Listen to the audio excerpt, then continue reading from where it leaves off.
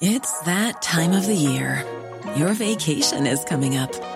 You can already hear the beach waves, feel the warm breeze, relax, and think about work. You really, really want it all to work out while you're away. Monday.com gives you and the team that peace of mind. When all work is on one platform and everyone's in sync, things just flow. Wherever you are, tap the banner to go to Monday.com. Ready to pop the question? The jewelers at BlueNile.com have got sparkle down to a science with beautiful lab-grown diamonds worthy of your most brilliant moments. Their lab-grown diamonds are independently graded and guaranteed identical to natural diamonds, and they're ready to ship to your door. Go to BlueNile.com and use promo code LISTEN to get $50 off your purchase of $500 or more. That's code LISTEN at BlueNile.com for $50 off. BlueNile.com, code LISTEN. Michael Reid on LMFM. Tuesday morning, the 5th of January. Good morning, with much debate and discussion from now till 11 a.m. This is Michael Reid on LMFM.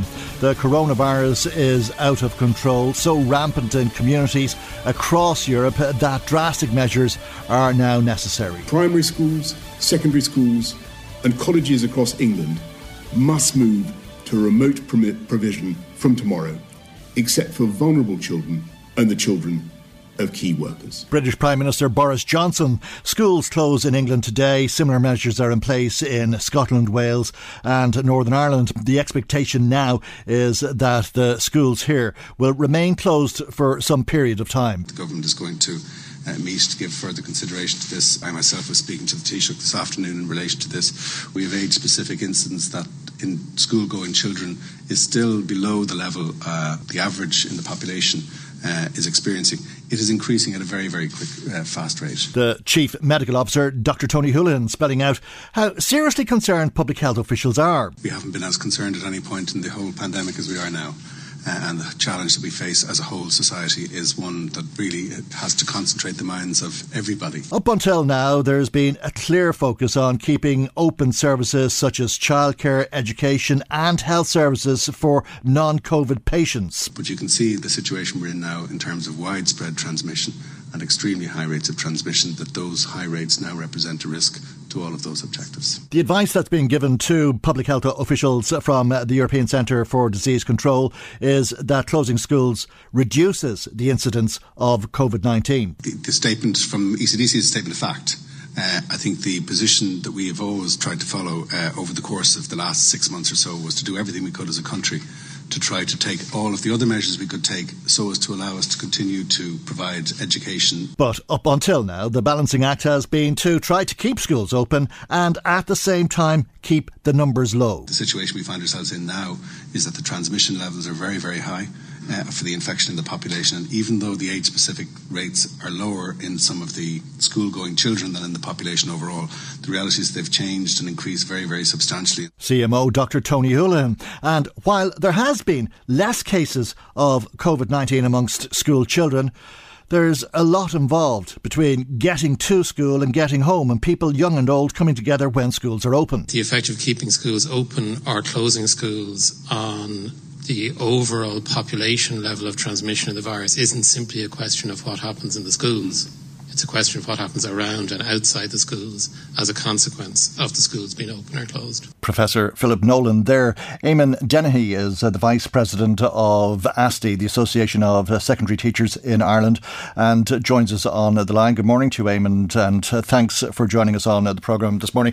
I think it's clear, listening to the public health officials, that the virus is so widespread that it's not possible to keep the schools open at this stage, and that reopening them will have to be delayed for some period of time, however long that period of time may be. But the message isn't as clear from the politicians at this stage. You met with the Minister yesterday. Tell us what Norma Foley had to say to you. Well, I wasn't at that meeting personally, but the General Secretary was there, and the President was as well of the STI. And they weren't very clear either, or very satisfied with that meeting from what I can tell. And one of the things I think that surprised them was that there was no medical expert at that meeting that would, just give the background from the point of view of the the spread of the virus and what measures might be required. And when you listen to the public officials, health officials this morning or last night, as I'm sure you were, like a lot of us, how concerned are you at the prospect of their advice being ignored? Yeah, I'd be very concerned about that, because certainly the ASTI made up its mind a long time ago that we would do everything. We appreciate, how important the education system is. We appreciate that. And we appreciate that it has to be an absolute priority to try and keep it going and provide, provide education for the young people of every age. We appreciate that, but in the current situation, this virus seems to be, after getting well out of control at this stage, and every measure possible has to be taken to bring it under control. So, yeah, that's where we're coming from with regard to this. So we always said that we'd listen to the medical advice, always. And that's where we're coming from. We were concerned, all right, about noises before, we'll say, before Christmas, when the medical advice was that, very strict measures would have to be taken. And as it turned out, they weren't, because other important considerations were prioritised. Do you believe that the schools should have closed earlier? Should have closed the schools? Should have closed earlier? No, it would have been issues outside of the schools. We didn't lock down earlier on, so it's inevitable. We're all experts now, I think, myself included. Yeah. We know that if you open, but honestly, we know that if you open up society with this thing, circulating, it's going to run rampant on you. Yeah, and that amateur expertise that we have all become familiar with over the last while has made things somewhat confusing. I mean, if you take, for example, the restaurants, and they say, well, there's no evidence of COVID breaking out in restaurants. There's been very few incidents of it. And then the public health experts will say, well, it's just because people are coming together. And then you say, well, people are coming together at schools, and the public health experts say, well, there's no evidence of COVID in the schools. Yeah, well, there was. Before Christmas, there were outbreaks, and there has been the odd, incident in a lot of schools, and serious incidents, as you can remember there before Christmas. Certain schools did close and what have you. But you had that, and it was a little bit confusing for us as well. I'm a practicing teacher. You'd wonder how it doesn't spread at all in a school than it does in, like say, a restaurant or at the school gates when the children are all coming together with their parents quite often, particularly at primary schools and that sort of thing. And then there's transport getting there and getting back and so on, as Philip Nolan was talking about a moment ago. When do you think schools should reopen at the earliest? Oh, well, like that, if I was to give, I'm an amateur expert here. I think, but not next Monday.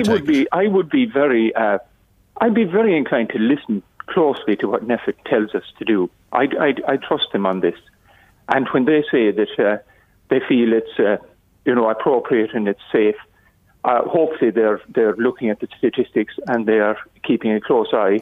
And when things are safe, we'll try to return as soon as possible, because there is no substitute for, having the schools open. I accept that completely. It is a priority. Of course it is. And I have to say as well, I mean, we did manage to keep them open since September, without relatively smoothly. And that was down to huge efforts by management and by teachers and by the students themselves. One of the remarkable things here is we quite often now in education talk about resilience of young people. They have shown great resilience, and you have to admire them for that. Oh, you do, don't you? I mean, it really is a hard time to be a young person. It's a tough time. Yeah, it really is. Absolutely. Yeah. All the normal things about growing up have gone out the window as such. They have for a very long time now. And you have to think about their time frame as well.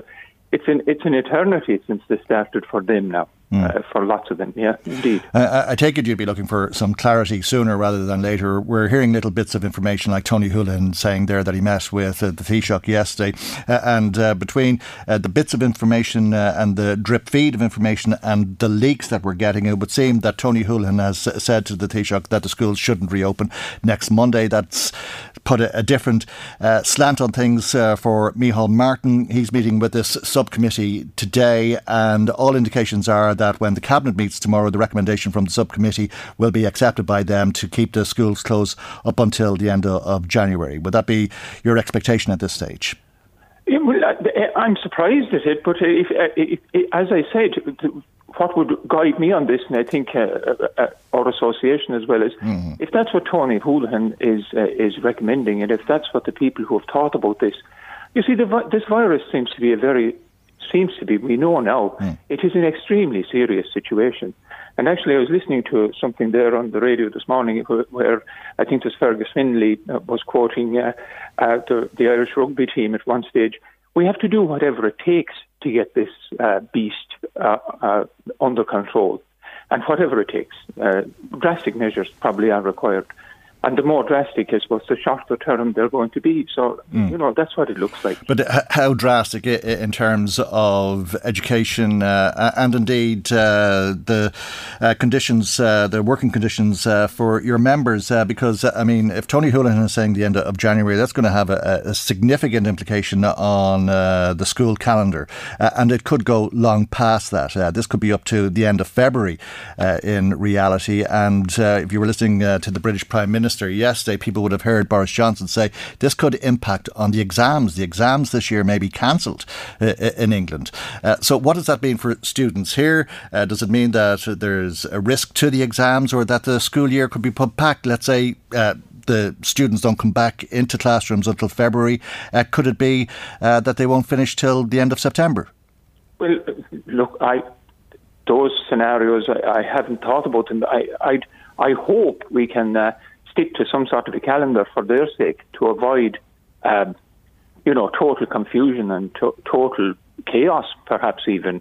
I'd imagine, and again, I'm speculating here. I'd much prefer Tony Holohan to answer these questions than me.